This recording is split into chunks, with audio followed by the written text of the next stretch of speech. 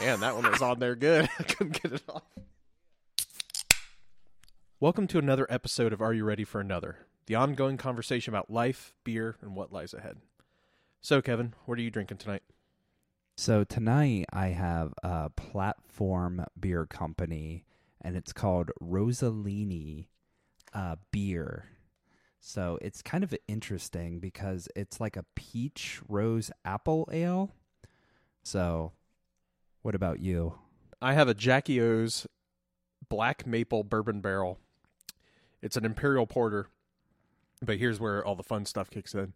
It's brewed with maple syrup. It's aged in bourbon barrels with coffee beans. Yeah, that's a lot of stuff going on there. It's pretty intense flavor. Wow. Was that a wow for your beer? It's very interesting. Interesting good? I don't know yet. But that was my first words out of my mouth after I took my first drink. This Black Maple it's pretty good. It's you can really taste the maple syrup in it. And not like, oh, they just made a beer and then poured table maple syrup into it and you can taste the maple syrup. But it does change the flavor quite a bit. It's pretty good. Okay. I like it. I'd say it's definitely one of my when I want to spoil myself and get a expensive snifter of something. I'll get one of these. How strong is the coffee flavor in it? Can you taste that at all? Not too much. The bourbon barrelness or the bourbon barrel aging of it definitely changes. Like I think it masks it a lot, and I think that's why they even say with coffee beans is at the very end. Right, it's like right. And they have a normal version that's just black maple with maple syrup in bourbon barrel, but this one is specifically with coffee, so it's just a slight variation than what they normally do. Okay. Yeah. So I've created like a new, well, I mean it's new to me, concoction. So we've been buying naan from the store. Yeah. And so what I've been doing is I've been taking, toasting them in the toaster, melding cheese on them, and then like putting like just like deli meat turkey like inside of them, and kind of making like a turkey wrap, so to speak, thing. But anyways, it's just delicious. Like I've been eating those a lot lately. You've always eaten at home more than you've eaten out, haven't you? Like for lunch and everything. Like you like, or how do you go about that? Yeah, I would say that we're probably more dinner eat out people than lunch eat out people. And like when I'm at work, I always pack my lunch. Like I never eat out at all. But it's funny because usually if you look at restaurants, their dinner menus are more expensive than their lunch menus. So it's like, of course we have to eat out at the most expensive times during the restaurant. Well, probably what would happen is if you were like, I'm going to start eating at lunch because it's cheaper, you would probably just add lunch to your eating out. So you'd still eat out at lunch and eat out at dinner, Right. And right. It's kind of nice to go out at night just because, you've been at work, your wife's been at work, you come home and you're like, you don't really want the next thing to be, okay, let's turn around and, have to make something at home. Let's just have somebody make it for us and stuff. Right. And a lot of times, like if we work late, because we work pretty close to one another, like maybe a 10-minute drive apart from one another. So a lot of times we'll just be like, hey, do you want to meet up in Grandview and get some dinner, because it's so much easier than going home and messing with all of that junk. What do you think your favorite restaurant is around you? Let's curve that. We'll say, what do you think your favorite restaurant is around you, and what do you think your favorite restaurant of all time is? Like if you you could fly there. Yeah.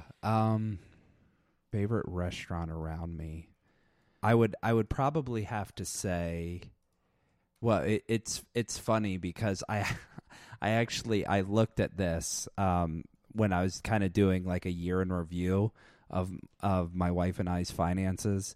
I wanted to see what was the restaurant that we repeated the most times. Yeah. And it ended up being Bar Louie, which is like, for the people that don't know what that is, it's just like basically like I don't know, like maybe a more sophisticated sports bar. I don't know. Like it's the one at Easton?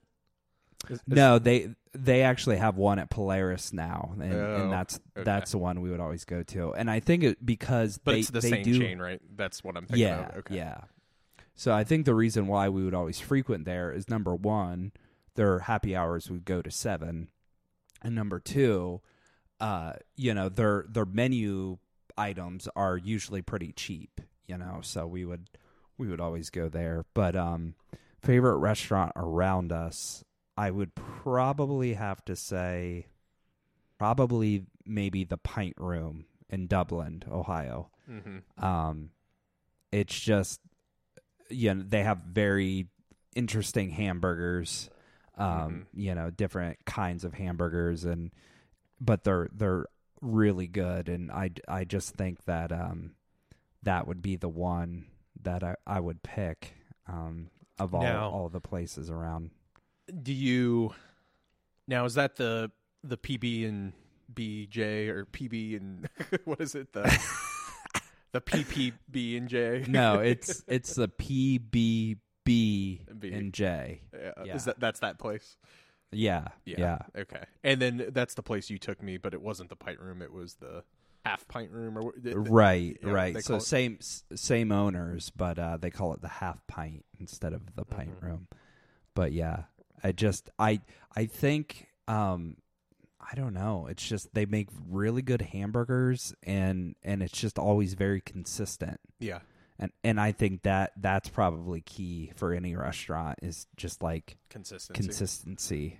Not only with food, but also just like the service is very consistent there too. So they have good people working there. Yeah, I'll say, I think with my local favorite that we will always go to, we probably have two, and it depends on our state of mind. One is Casa Nueva, which is the Mexican restaurant that's in Athens, the hippie Mexican restaurant. But you bring up consistency, and I had to laugh because Casa Nueva is definitely very consistent. It's consistently slow, but that's almost their benefit or feature, right? Okay. Because you go there, it's not going to be an In-N-Out place because it is so consistent. Like, literally, have I never gone there and been like, oh man, their burritos were really off tonight. Steve must have been cooking instead of Sam. Mm-hmm. And I jokingly say they're slow, but they purposely say that. They say like, slow food, not fast food, like, because they're hand making everything in the back. Oh, okay. All that stuff. So, but it took me a long time to appreciate that, like coming from, growing up liking Applebee's and like being like, where's my microwaved meal that comes out in 2 minutes?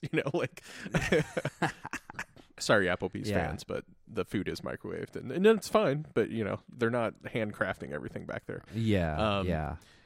But over time, and so anybody I take there, I have to you kind of make it a destination, right? Like, have you seen in the movies where Italians will eat like 12-course meals, and it'll be like a 2-hour ordeal? Well, Americans don't do that. We want it in and out and leave. And Casa's definitely that way. You have to go, you put your name in, but they have a cantina on one side, so you get your appetizer while you wait for your table. You get a few drinks, then you move to the dinner side. It's this process. So I'd say that's probably our go-to local one. The other one is for convenience, is another Mexican restaurant, but it's more traditionally Tex-Mex. It's called El Camino. And it's not the best Tex-Mex Mexican restaurant, at all, but there's just something, it's like they kind of have, I found my one meal that I like. Katie has her one meal that she likes. It again, it's consistent. We can just get it. It's fairly cheap. We get it in and out and stuff. And I don't use Yelp a ton. Like, I have a Yelp account, but I'm not like one of those Yelp sleuths that is reviewing every restaurant. Shout out to Brent's wife, Denise, who tried to get me into that mode. But what I hate more than anything is when I'll see a place that I like, and not that I love, but a place that I like, and it'll have like 2 reviews. And both those reviews are somebody that is bitching about something because, I don't know, some reason. Right. And it's not anything to do with the restaurant or the food, or it's always something else outside. Like, I can't believe they were closed on a level 2 snow emergency. Yeah. 1 star. And so anyways, I will go out of my way to review that place. I won't give them 5 stars. I don't think it deserves 5 stars, but I will give a place like 4 stars. Right. And every review I try and tell people, hey, know your audience. It's in Southeast Ohio. It's pretty good for what it is. It's cheap. It's not going to be, a Michelin star restaurant. Right. And that's kind of like one thing I always loved about Roger Ebert, the movie reviewer, was he did go and review movies based on what they were, not based on what he thought they should be. So he wasn't a huge fan of, and I can't remember exactly, but let's say horror movies, right? But he would go in and say, I don't really, as a movie, like compared to Godfather or, something else, it's not amazing. But as this genre or what it's trying to do, it's really good, And it's kind of like, why would you compare a dive hole-in-the-wall Mexican restaurant to a Michelin star restaurant? They're serving 2 different purposes, So one of like the very first thing that comes to mind is we have eaten at, it's called the Chicago Cut Steakhouse. Established restaurant, but also it's like everybody that works there is really good at their job. And so it's like the servers are top notch, the bartenders are top notch. Like, I remember when we had ate there, we were asking one of the servers for like recommendations of like, what's going on or something like that. And like, he just like rapid fire, like knew things that were going on in the town. Like, he wrote them all down for us. Like, I mean, it was just like, everything was just like above and beyond what you think someone should be or should do. Yeah. Like it's one of the few places that I've eaten at that you have literally a crew of people coming out, so everybody gets served their dish at the exact same time. Like all the plates sit down at the same time. So it was it's a very memorable experience if you ever get a chance to eat there. And it sits right there on the river, so it has a really, really pretty view at night. And but what about when you think about a memorable experience? What do you think? What's the first thing that comes to mind? Well, I think anybody that's in Georgetown in DC needs to go to Filomena. It's an Italian restaurant. It's super over the top. They make their own pasta. It's just delicious. And similar thing. There's 30 people working, and the number of busboys filling your water for one table is like staggering. Like right. They're just constantly. But there is a Brazil. I think, are they called Brazilian steakhouses that they just bring the meat out? Yeah. But yeah, Brent took me to a Brazilian steakhouse in San Francisco, or near his place, outside of San Francisco. And if nobody's been to one of these type of places, you have to go. You literally, have you been to one? I don't I don't think. Wait, I don't know. So, Maybe I have. so, I don't know. Yeah, so anyone that hasn't been to a Brazilian steakhouse, you need to go. It is, you walk in, it's essentially a buffet. But instead of you going up and like filling your plate with stuff, you sit at your table and these guys will walk around with skewers of different meats on a skewer. Like not just like little like skewers. We're talking like massive rods. And they're like, "Oh, would you like some steak?" And you're like, "Sure." And then they put it down on the table and then they'll cut like giant slobs of steak off this skewer onto your thing. And as long as you have your like little flag up that says "I want more meat," they'll keep bringing meat, chicken, steak, filet mignon, like all this stuff. It is so amazingly delicious. But so I went and visited our friend Brent and his wife Denise in San Francisco. He asked, "Are you hungry?" And I said, "Yes, I am." And so we go to this place. We're gorging ourselves on just meat, and we're getting the meat sweats. And of course, while I eat all the meat, I need more water. So we're getting water. More water, please. More water. And I remember like maybe after the second bottle of water, the waiter was like, "Oh, you really want another one?" And we're like, "Yeah, well, the other one's empty. Why wouldn't we want another bottle of water?" Well, turns out we were getting the fancy bottled water that was costing like $7 a bottle. Oh man. So we had like 8 bottles of water. Yeah. I was like, well, that was really good water. Yeah.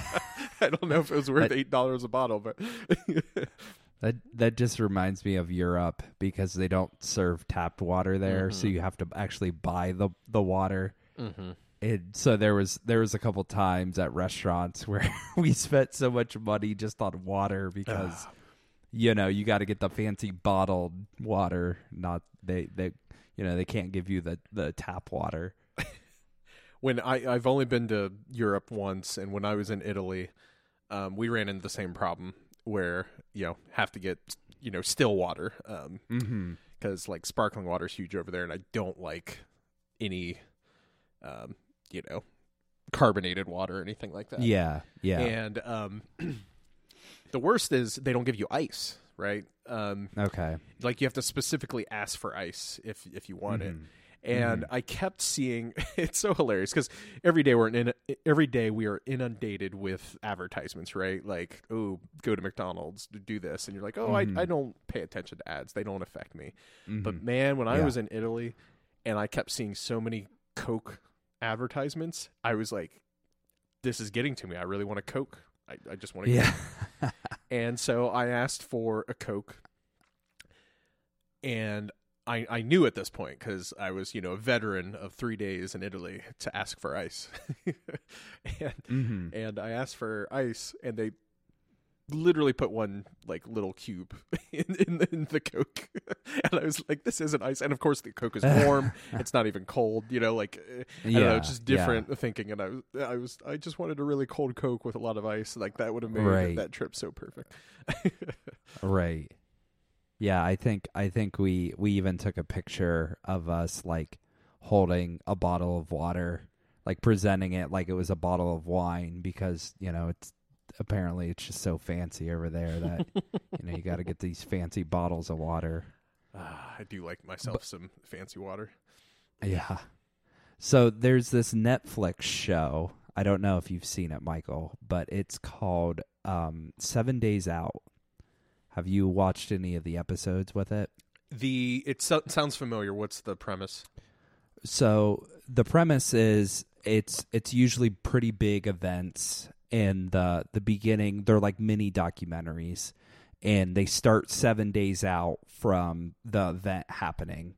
And so it kind of gives you like a behind the scenes look of like all the chaos that ensues. So it's a series. So each episode's like a different thing, right. So they have like the Kentucky Derby, Westminster Dog Show.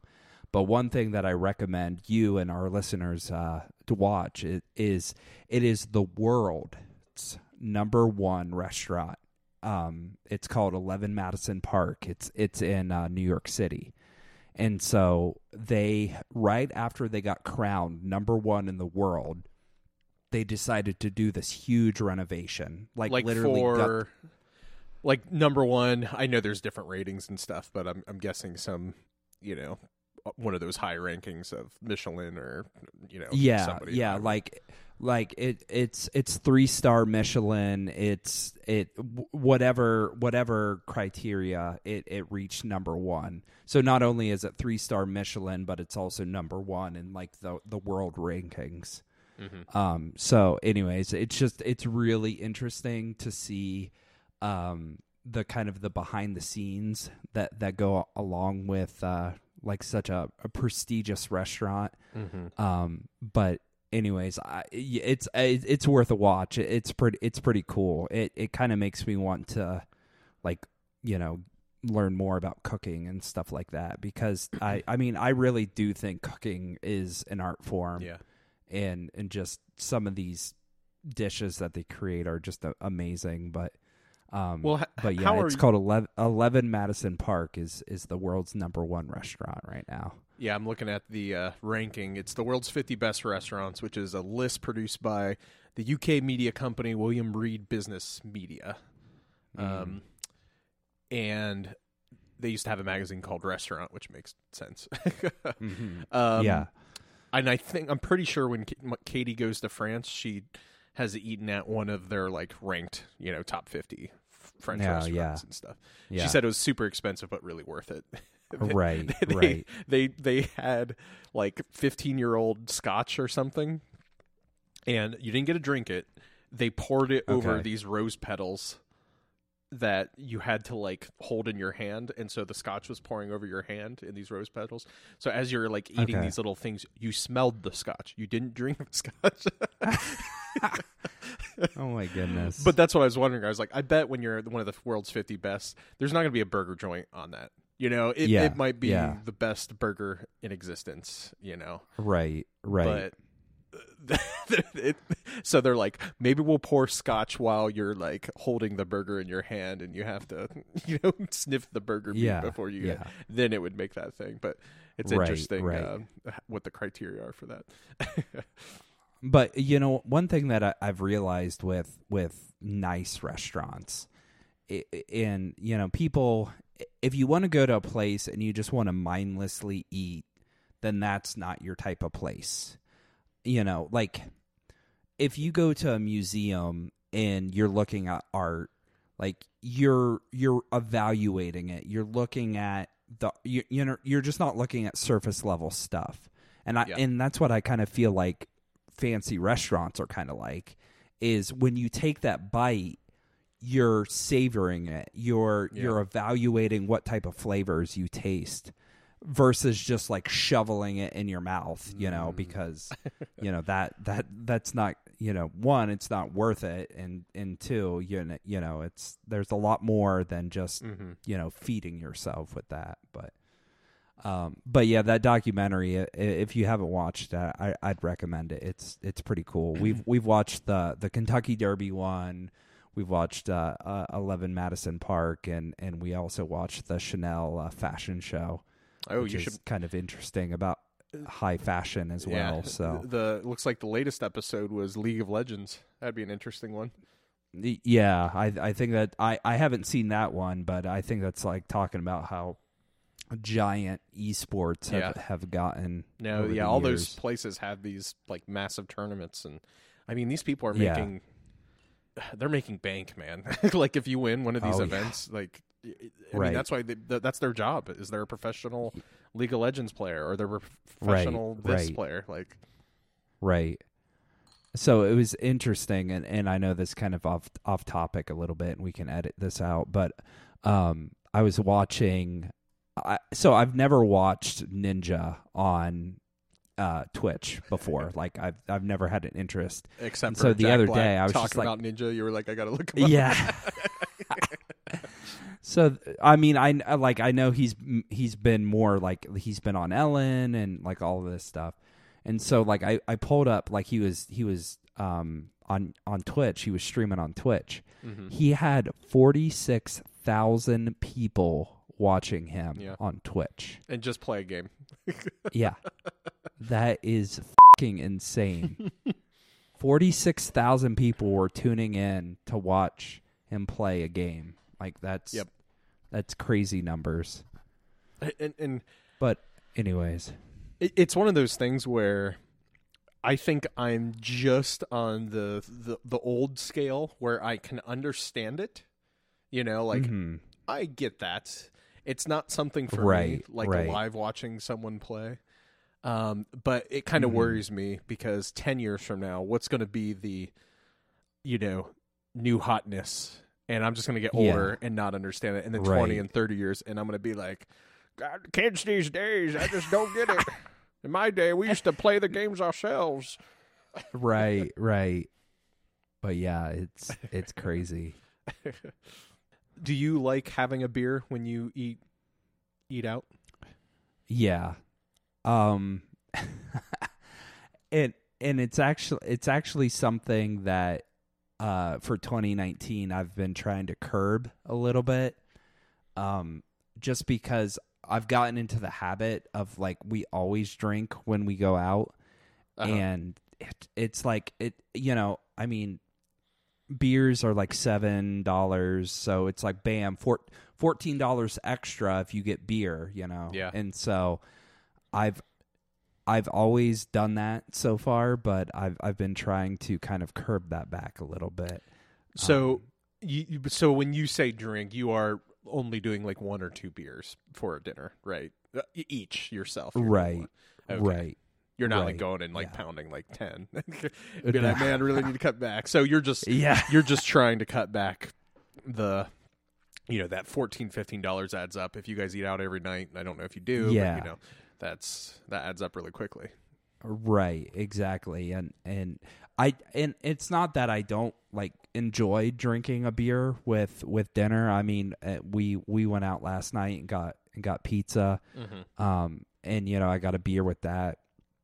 But it's just like I want to get out of that habit of feeling like I always have to like order a beer. Yeah. When we're at a restaurant. Yeah.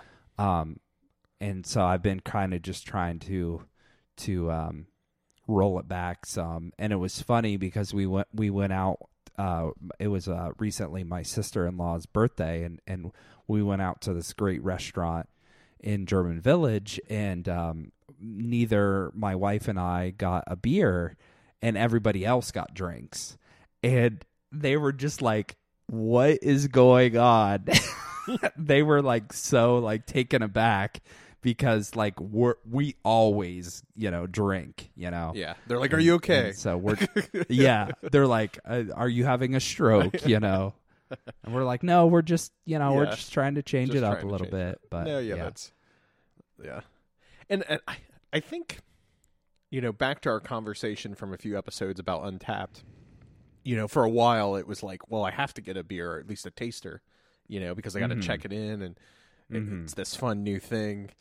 And over the years, I don't really care that much anymore. It'll be more what I've found with happening more and more is if I'm visiting a place, another city, any unique place that I kind of want to like keep a memory of. Like, oh, this is a really cool restaurant. I'm probably not going to be back to this restaurant. It's in St. Louis, and it's a great restaurant, but who knows when I'll be in St. Louis again. It's not on my normal stomping grounds. And so I will do the normal like, oh, I'm going to have a nice beer, probably because there's a St. Louis beer here, or something that I normally don't get in Ohio, and I'll check it in to Untapped and stuff. So I find myself when we are traveling or doing that, I will more likely than not get a beer with a meal, and maybe 2 or 3, just to kind of get that uniqueness of that local experience that I'm not going to get back in Ohio. Right. I wonder, has your wife picked out what beer she's going to drink after she can drink again? I don't know if she has on the radar. Yeah. And she's probably going to listen to this and be like, last time she listened to this episode, she wanted to like yell at us so many times for mispronouncing things or saying the wrong words. And she's like, obviously it's this word, So I told her, well, she can join the podcast and correct us. We have been going to Jackie O's bottle sales because they've been releasing quite a few unique ones lately. Special bottles. So she's been stocking up. so we have, like, I bought a box, and box that has like 12 ounce bottles and stuff. Right. But then last weekend there were some. This coming weekend there's going to be new, or maybe 2 weeks from now. But they're releasing so many like unique ones that she's like loading up. So I'm sure she'll have like a tasting night of having people over. 'Cause one thing we really like to do with our friends is we'll have one bottle that's unique, right? Let's take this black maple coffee version that I'm drinking right now. Instead of it being like, hey, you drink this bottle's for you, we'll literally open a 12-ounce bottle and have little, sniffer glasses, and we'll just pour a little bit in like 6 people's glasses and share it.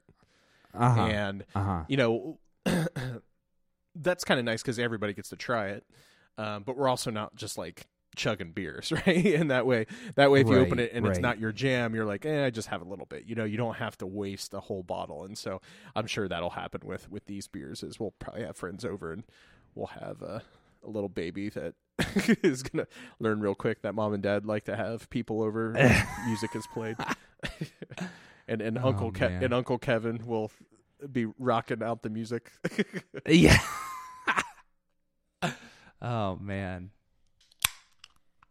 This is Jackie O's Oro Negro. It is another bourbon barrel, but it's an imperial stout brewed with walnuts, conditioned on spices and aged in bourbon barrels. A funny story about this one is Craig and I were at Brewdog in Canal Winchester, and they had this on draft, and we were just getting dinner. And I was like, oh, yeah, I'll get the Oro Negro. And the waiter's like, oh my God, it's so good. Have you had it before? And I was like, no, I haven't. He's like, oh, perfect choice, man. What about you? What are you drinking?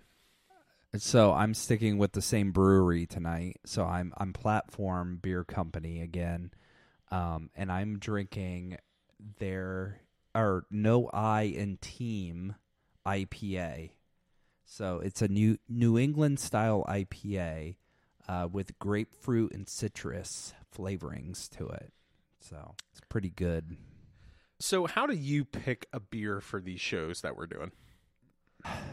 You know what? I picked up the 2 beers that I'm drinking tonight, last night at Kroger.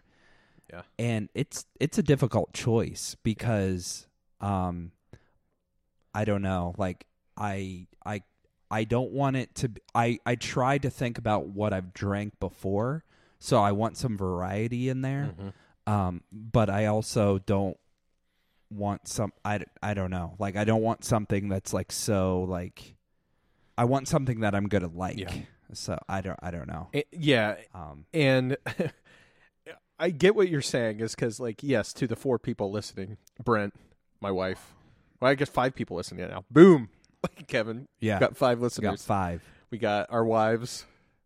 Yeah, Brent, and by proximity, Brent's wife Denise is probably listening because he always plays it on his Sonos speakers. Yeah, which good job, Brent. Keep it up. Oh, Make man. Denise a fan of the show. Hi, Denise.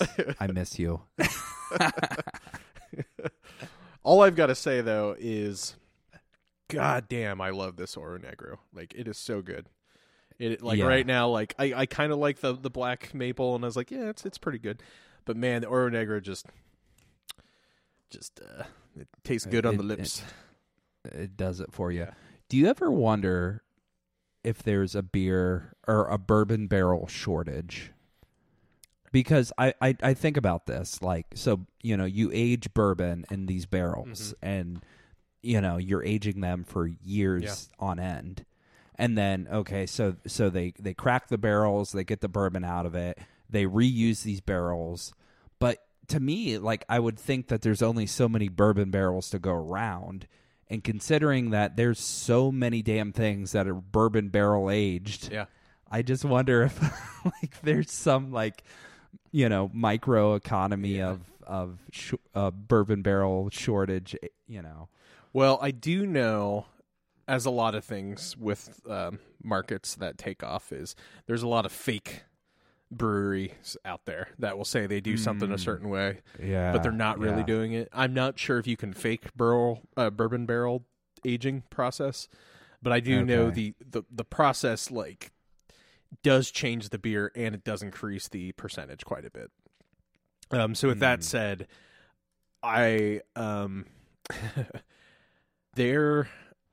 So from Athens, there's multiple ways to get to Cincinnati. You can drive up to Columbus, which Columbus is in the center of Ohio, and then you can head southwest of Cincinnati, or you can cut through on 32 and 50 to Cincinnati. They're roughly the same distance.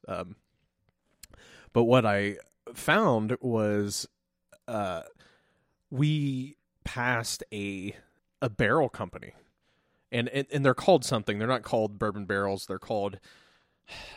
They have an official name. And this is something Katie's going to be yelling at me through the podcast, being like, it's called blah, blah, blah.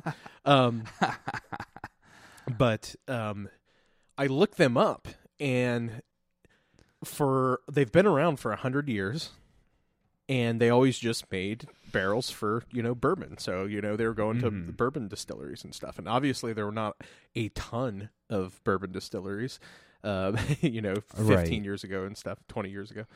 But I was reading all these news articles around from them talking about how their business has just been booming because they're able to produce so many more things and stuff. Now, obviously, they're not doing the bourboning, of the barrels and stuff. But I've got to figure if their market increased dramatically because of microbreweries, bourbon makers have had to increase too, Oh yeah, definitely. Because there's nothing that says, oh, the bourbon has to be. It's not like when it says it's bourbon barrel aged. It's not like, oh yeah, we used the fanciest bourbon, and I don't even know how Jackie O's does that bourbon. They're like, we had to drink a lot of bourbon. They're just buying giant kegs of bourbon. They're like, all right, workers, get to work and start drinking. Yeah. Oh man. So my brother-in-law has, what is it? It's not bourbon. It's I think he's become a Scotch drinker. Mm-hmm. And it's funny because I give him a hard time because I'm like, oh, you're such a sophisticated drinker now. You're drinking these fancy scotches.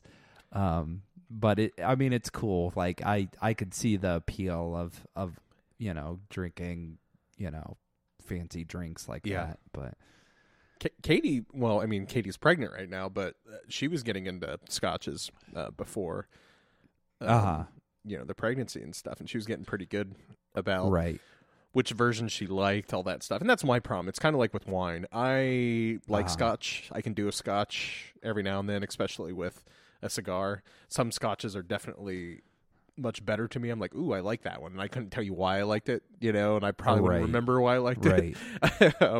It'd be like, oh, I like a scotch that I know I like when I taste it. Yeah, it's definitely one of those other things where I never thought I would be a scotch drinker or anything. I think I've told you this story, but when Katie and I first started dating, it might have been our first or second date. I can't remember. We go to this restaurant. There's not many people there. We wait 30 minutes. What felt like 30 minutes, but it wasn't 30 minutes. But it felt like we waited forever. And I was about to go find a waitress because I hadn't seen anyone. We got seated. The place was empty. It literally felt like it was closed.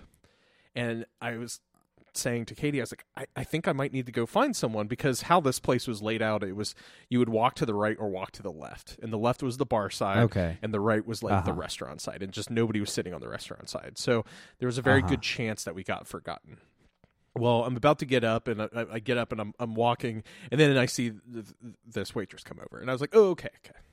And it had probably been 10 minutes at this point, but we were talking, it was early dating stuff, so it wasn't horrible to just sit and talk to this new person, and I also didn't want to make a scene yet, right? Like, you don't know. Right. Is she going to be the type of person that doesn't want me to make or does want me to make a scene? So I'm trying to like kind of play it in between, right? So anyways, the waitress takes our order and I say, I want a 312.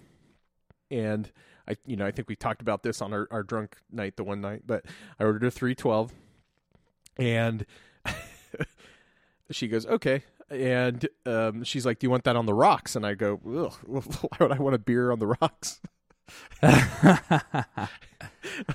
I was like, no, just straight. And she's like, oh, okay. Like, and she like made that like, oh, okay.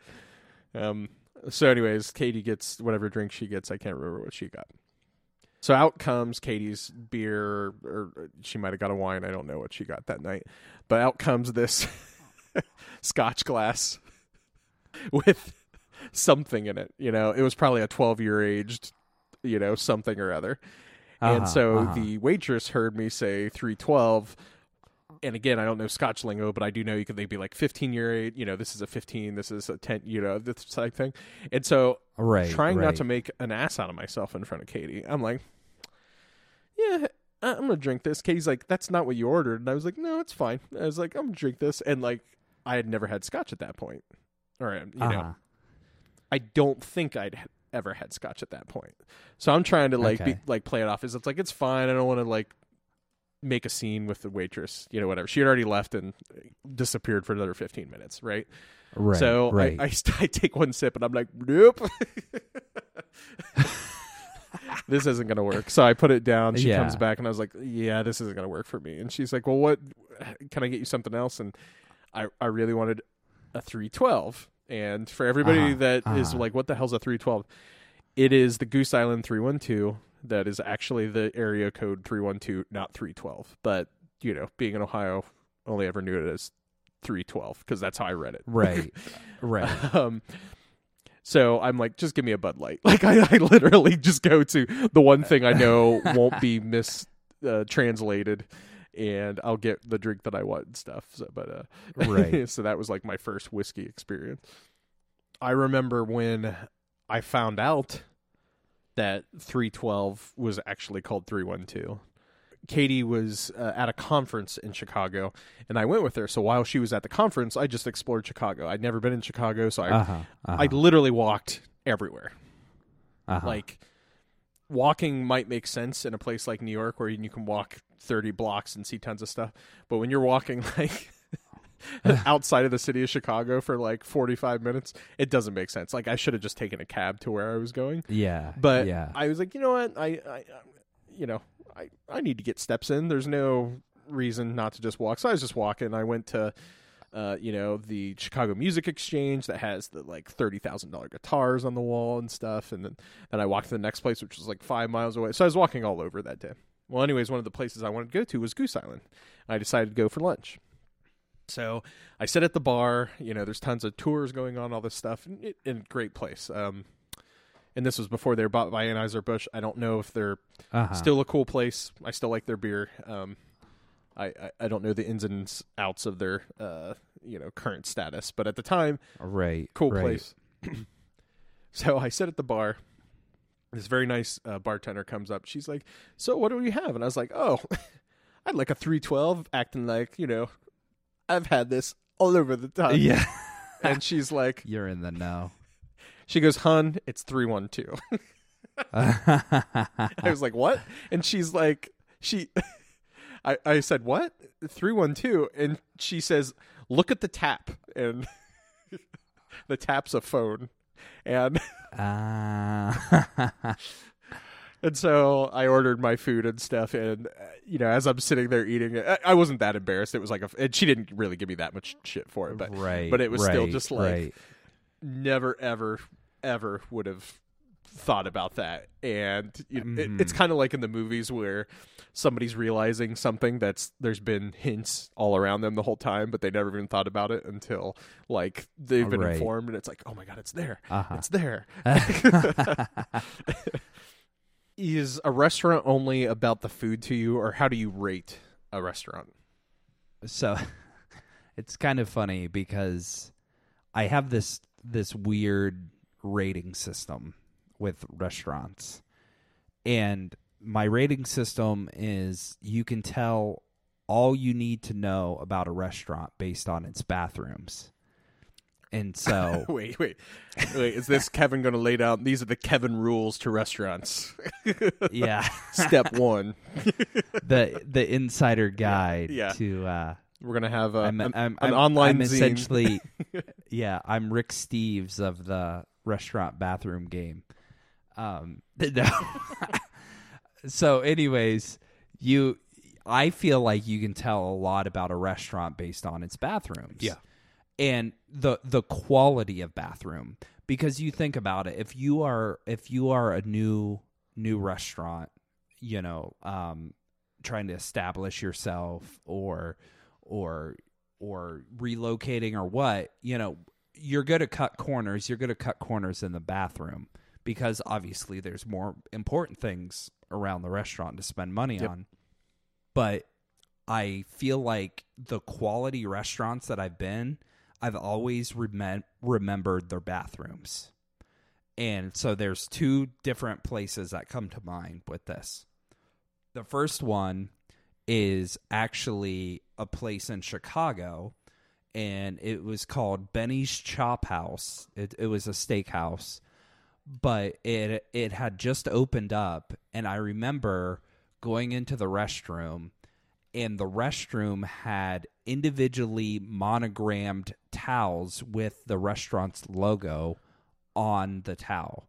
And I thought, that's the attention to detail that a good restaurant puts into it. So we need to create, you have the Michelin stars, right? Mm-hmm. Mm-hmm. You have all these other ratings. We need the Kevin stars or the K-Dog stars.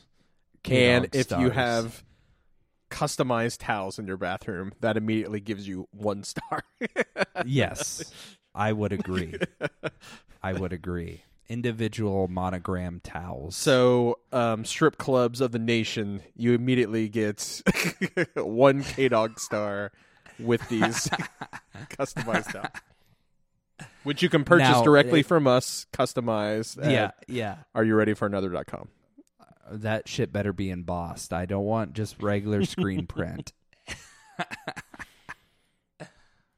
So another restaurant comes to mind, and we didn't really eat there as like a dinner meal, but it was called, so we were in Cologne, Germany, and this place, it was called I think it was Richard's Cafe. I'll have to look it up. But I remember going into the bathroom, and for those of you that have never been to Europe, to begin with, you have to pay to use the restrooms, which I'm like, well, if you're paying to use the restrooms, they better step it up a little bit. But I remember, so this restroom, it had individual stalls, and the individual stalls were clear glass, and when you would shut the door and lock it, the glass would immediately frost over, which is like a type of technology that, like, it's something with like, electrons or something like that. But anyways, I just thought it was like the coolest freaking thing that you shut this door that's clear glass, and when you lock it, it immediately goes to privacy glass. So those are my 2 most probably memorable restaurant experiences. But again, I want to say that I feel like you can tell a lot about a restaurant based on its bathroom. Yeah. I think that is a very astute observation. And it's one of those things where it's like you go to a dive bar, right?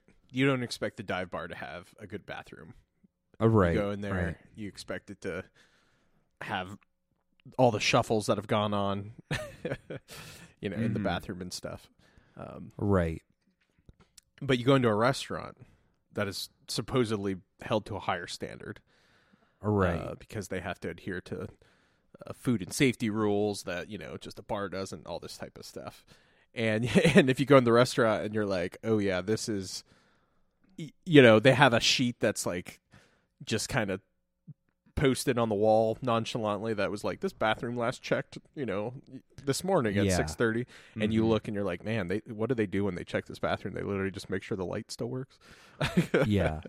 But that makes that, you bring up a good point, because if they don't care about their restroom, what does their kitchen look like? And exactly. And I'm not one, like, if there's a hair in my food or something, you know what? Humans prepared my food. I'm not gonna flip out about it, because if we knew everything that went on in the back in the kitchen, we probably would never eat out ever, right? And then if you're gonna do that, and then if you knew everything that went on in the processing plant for your corn and everything, and all the rats that are climbing over the corn while it's like being prepared, you wouldn't want to do that either. Like, I mean, my grandfather had like a corn field growing up, and I'd go see, like, it just happens. That's nature, right? And so it's like, when do you prevent it? And it's even like, oh, that fresh water that you're getting from a mountain spring, you know how many deer are pooping in that mountain stream? So, but the bathroom to me is something that's easily presentable.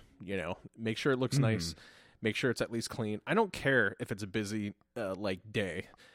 If you checked it in the morning and 8 hours later it looks like Armageddon in there, maybe you should be checking it every 2 hours. If there's toilet paper on the floor, pick it up and stuff. And I was a lifeguard for 3 years, and one of our duties, not just watching children not die and stuff in the water, one of my duties was the maintenance of the men and women's locker rooms.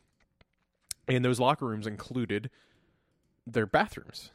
And sometimes, shit happens, literally. Yeah. And there would be, like, handprints on the wall. And I was like, what the hell happened? Like, I just imagine, like, if a water spout broke and somebody's, like, trying to, like, stop it with their hand. And then so their hands are getting wet. So just imagine that, but with their butt. And, like, so they're, like, trying to stop the water coming out, so their hands are on the wall.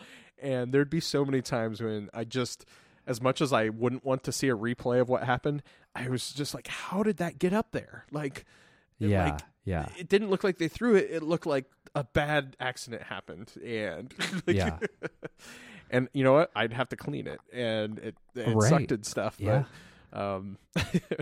But, Well, it's funny. So I'm gonna send you this. So this picture, this is of Cafe Richards in Cologne, Germany. So this is the men's restroom that I was talking about.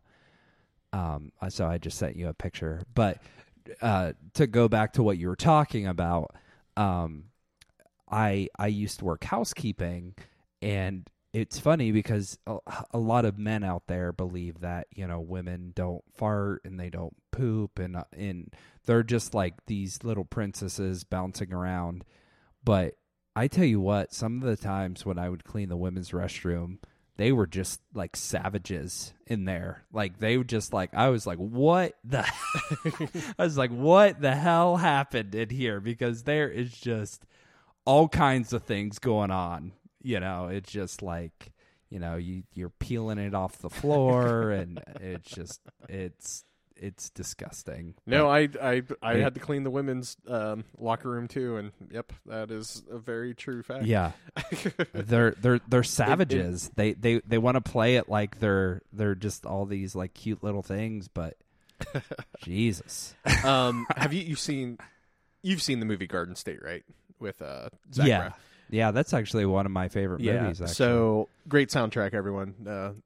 Download right now. But anyways, in the beginning of the movie, Zach Braff's character is working at, I think it's not a Chinese restaurant. It might be a Vietnamese restaurant, but he's working at a restaurant, and he's an out of work actor. It kicks off the movie and stuff.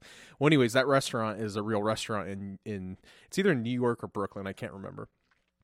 But Katie took me to it when we were in New York once, and their bathrooms are really cool because to get through to the bathrooms, you have to go through chainmail, and so you're going through chainmail, and then once you're in there, there's a circular wash station, so everybody comes out of the bathroom and washes their hands around this circle.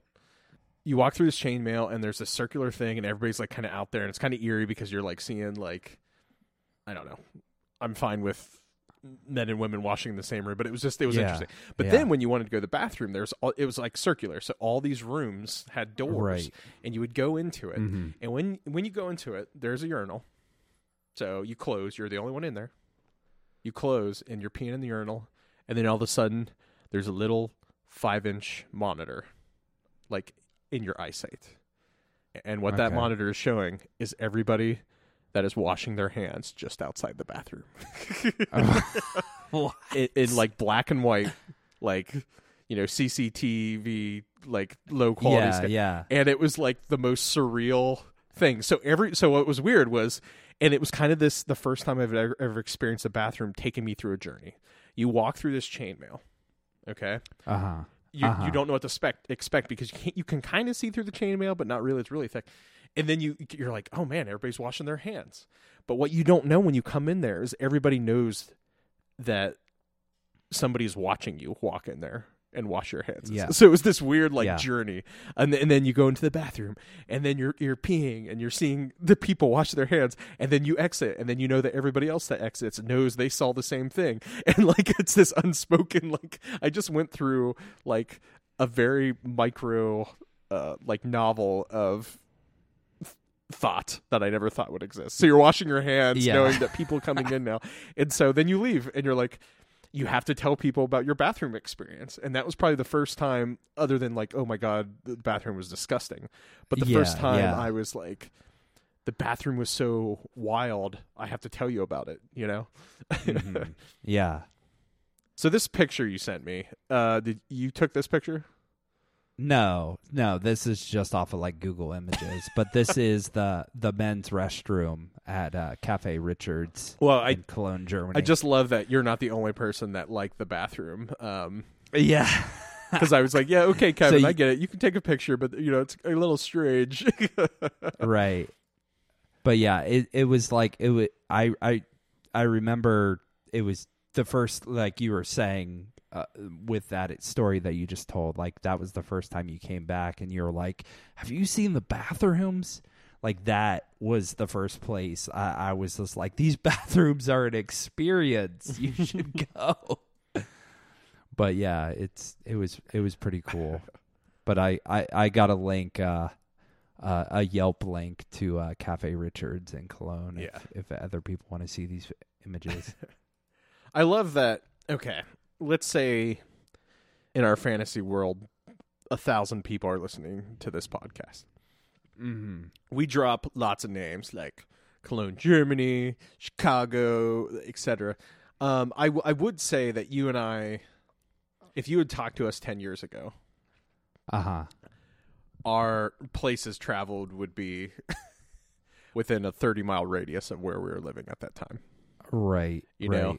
And it's definitely our wives that have like afforded us the ability to go to all these places and stuff. And it's just weird for me to think about because I don't really like traveling at all. And we should probably bring that up as a topic in the future. Mm-hmm. But what I do like about traveling, and I mentioned it earlier with the beer tasting, is just experiencing... not experiencing new food, because truthfully, I'm pretty picky, right? I will try new stuff. Mm-hmm. Yeah. But I do like experiencing somebody's different style on something that I like, And when I was in Italy, I kept seeing Domino's everywhere. I really wanted to get Domino's. Because to me, the novelty of getting Domino's in Italy was so, like... funny to me, but not to Katie at all. But like just to me, like right. I really wanted to see if it's the same or how are they doing Domino's in Italy? Like it was so funny. Like yeah. Do they have a Mediterranean pizza in Domino's? Like is that their normal one, or are they still? Oh man, she wouldn't let me though. That just that just reminds me of. I remember I was telling you about so my wife and we went to Hawaii for our honeymoon, and I remember telling you they had the best Hawaiian pizza there, and you go, well, did they just call it pizza over there? All right, so to try to roll this back, I have talked about my bathroom experience. That's how I grade, my restaurant. Like I say, you can tell a lot about a restaurant based on its bathroom. But is there a particular criteria that you grade restaurants on versus, what people may not necessarily think of? So. Yeah. To me, truthfully, at the end of the day, I like food. Especially if you get a burger, it's hard to f up a burger. Even a bad burger is still good in my mind. Like, you're right. Like if I get a bad piece of chicken, it ruins chicken for me for a while. It's like, oh, I had that bad. Same with a salad. If I get a really good salad, I only want to eat salads. But the second I get a bad salad, I'm like, oh, I had that bad salad last time, and I don't want to risk it. Right. Right. But food in general is just kind of like, and even the service. I've never been a server or waiter, but I still feel for them. A lot of times they don't have control over what happens, right? Yeah. But they're kind of the end of the chain of a shitty situation. The only thing they do control is my drink. And whether it's water or whether it's beer or whatever it is. Mm-hmm. Mm-hmm. But if I go to a restaurant and everything else can be shitty about it, but if the server fills my drinks, like my water when it's low, it doesn't even need to be half like empty. I mean, if they're filling it when it's half empty, I'm like, ooh, this person's really wanting the good tip. But like, it's not so bad when we're just sitting there talking and my drink's empty. But when my food comes, I have some weird thing where I need to have a drink to eat. And if I don't have a water or something when my food's there, I will literally wait until my water gets filled and I can track down the server to fill my water. And so, in my mind, a good restaurant, not like I wouldn't rate them like 5 stars, because they deliver. I'd rate the server 5 stars, But like, so I will like a restaurant or not based on how their servers treat their customers with that type of stuff. Because again, it's not about the food. It's not about there was a hair might, all this stuff. To me, that shit happens. But if that server, that's the only thing they can really control is how much they pay attention to you. And there are times when I can see, hey, there's only one server and there's 50 tables. And I understand that. I'm not like, oh, my water's sitting empty and, Steve is running 13 tables. He hasn't been here in 62 seconds. Yeah. Take a mark off. I don't do that. Right, but that's my weird, like... and I think the older I get, it's almost the opposite. Most people get crankier the older I get. The older I get, the more loose I get with restaurants. I just don't I just don't have time to like hate on a place or get mad or make a scene because something happened, and the bill's wrong. I'll tell them, I won't like it's just not worth it. It's like, can you fix the bill? And then, that's all you need to do. You don't need to you blow up and stuff, but I don't know. Yeah. It's probably the only thing that's happening with me as I get older is that I get less cranky with restaurants. So you must love restaurants that have a dedicated water person then, right? Oh yeah. Filomena's is a 10 out of 5 stars.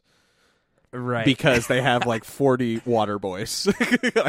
I literally think like their sole job is to keep your water it's a quarter empty. We're filling it up. It is like a Benny Hill sketch, but instead of like scantily clad women running around, like going, it is these like young Italian boys just running around being like, water. It was so funny. So the other night we ate at this Chinese restaurant here in Columbus, and so I, for some reason, and I don't know why, I drank a ton of water when I'm at a restaurant. And so, like, I'm at this Chinese restaurant, and it has, like, just these itty-bitty, like, chalice. I wouldn't even call them wine glasses, but, just these small glasses, and there's a ton of ice in them. So, like, the amount of water they can really hold is probably, I would say, around 4 ounces or something. And so the guy kept on coming back, like, and kudos for him. Like, I mean, he kept on refilling it, but he probably refilled it, like, I'm not joking, like 10 times.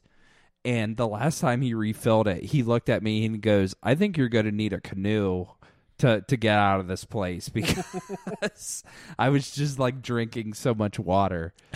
Brett and Denise took me to, I'm pretty sure it was a Thai restaurant, like the first time that I visited him in San Francisco. And I don't think I'd ever had Thai at that point in my life. You know, I was 26, 25. Never really been out of Ohio except for Myrtle Beach, represent. And and you know, when you go to a real Thai restaurant, they will have flames next to their meals, like most restaurants that are like, hey, this is a hot level 1 out of 5 or a hot level 2 out of 5. Yeah. But what I didn't know was that Thai food, real Thai food, is really hot. So, like, yeah, my probably closest relationship to hot level was like BW3s, or as it's called now, Buffalo Wild Wings. Like, this would be not their hottest. I think it's called Blazin' or something, but it'd be right below that, and that's their number one. And so I'm not a hot person, you know. And I remember the waitress. You know, I get my meal, it's some noodles. They were really good, but they were just so hot. And I got tea. I really wanted iced tea, and I misread the thing, and so they got me hot tea. So I had hot tea with hot noodles. Shit. And the water they were giving us were those in those, just like you were saying, in these little tiny cups. And I know water doesn't really help with hot things. You're supposed to have like milk and all this other stuff, but I wanted liquid, and water was the best thing, right? And so I'm drinking my water so fast. It's like, done. And she comes up. She's like, oh, is it too hot? And I was like, no, it's fine. Like, as I'm like sweating. I think I literally had like 4 noodles, and I was done. I was like, I can't do it anymore. And Brent's like, Brent's just like, oh, he's like, you're not going to eat that? I'll eat it, because he just loves hot stuff. Which he did tell me, especially in California. I'm sure it's true in a lot of places. But when you go to an authentic Thai restaurant, they will have this is a 1 flame, 2 flame, 3, etc. But if you're Caucasian or like just somebody that they will think is not a normal person used to Thai food, it'll just be the Caucasian level of hotness. So what he will do is, when he goes to a place like that, he will say, I want it Thai hot. And they'll be like, oh, okay. Yeah, we got you. Yeah, and then they'll like really make it hot. Because one of my there's a restaurant that Katie and I go to a restaurant called Thai Paradise in Athens, and the meal that I get all the time is called Nam Tok. I don't know how accurate their version of Nam Tok is. If I were to describe it, it is thinly sliced pieces of like grilled beef in a spice, but it's served cold. And I don't know how they serve it cold. I think they heat it and then they like kind of put it in the refrigerator. Like it's a weird, it's not hot. It's not supposed to be hot. But then it's like a lettuce. You get like rice and stuff. It's super delicious. It's essentially, if I were going to Americanize it, it's a salad with cold steak on it. But that's spicy. Right. Doesn't sound appetizing, but it's really good. But one of our friends, his wife is co-owner of a winery down here in Athens, and she wanted to make us an authentic Thai dinner, and I told her that I really like Nam Tok. And she said, she wasn't putting down Thai Paradise, but she's like, oh, I'll make you a real Nam Tok. And so as she's preparing it, I was like, well, I don't really like it spicy. And she's like, oh, okay, I won't make it spicy. It was the spiciest thing I've ever had in my life. Like, I was taken back to the Thai dinner from San Francisco 10 years ago. And she's like, oh, is it too hot? And I was like, no, it's fine. But thankfully, there was lots of wine and lots of water that time. So I didn't have my little cup of water doing there. Right. And it's funny because I would think in moments like that, these beers I'm drinking tonight, especially this Oro Negro or anything. I don't know. You know, they say you should drink milk and that type of stuff because the chemical burn that's happening in your mouth, the milk helps neutralize it and stuff. I wonder if what's the best beer to have with a spicy food, and is it literally milk stout? You know, like or is it something else? You know, I know IPAs a lot of times will just exacerbate the issue. If I have something spicy and I have an IPA, it'll just that bite you have on your tongue is like woo, you know, kicking it off and stuff. Right. Well, it was funny because, so I don't know if you've seen it, but Gordon Ramsay was on Hot Ones, the new season of Hot Ones, and he was actually squirting lemon juice and lime juice in his mouth, which I've never heard that helps with hotness, but apparently it does. That episode was hilarious because of all the shit he had in his bag. He pulled out a cinnamon roll at one point, and he's just like, "Do you want a piece?" And what I love about the host, do you know the host's name? No, okay. I can't think of it off the top of my head. But what I love about the host is he eats this stuff every day. I'm sure it's still hot to him, but he's used to it, and so he won't. Yeah. When a guest is struggling, he will, you know, kind of be empathetic towards that guest and be like, "Oh, it's really hot," you know, and so he won't like be acting out like the guest does, but he won't just be like, "Oh, come on, pussy," you know. That's what I really love about him being that host, is because he will change his demeanor on how the guest is doing and stuff. But that Gordon Ramsay thing was awesome because my favorite moment. And did you watch all the way through when they were making the eggs and stuff? And after he finishes the eggs, Gordon Ramsay he's like, "Okay, what does that need?" And the guy's like, "Hot sauce." And he's like, "Salt, you fucking donut." Oh, yeah. Yeah, that was a good one. I love how he was like at one point he was like squirting the lime juice like on his ass. Yeah.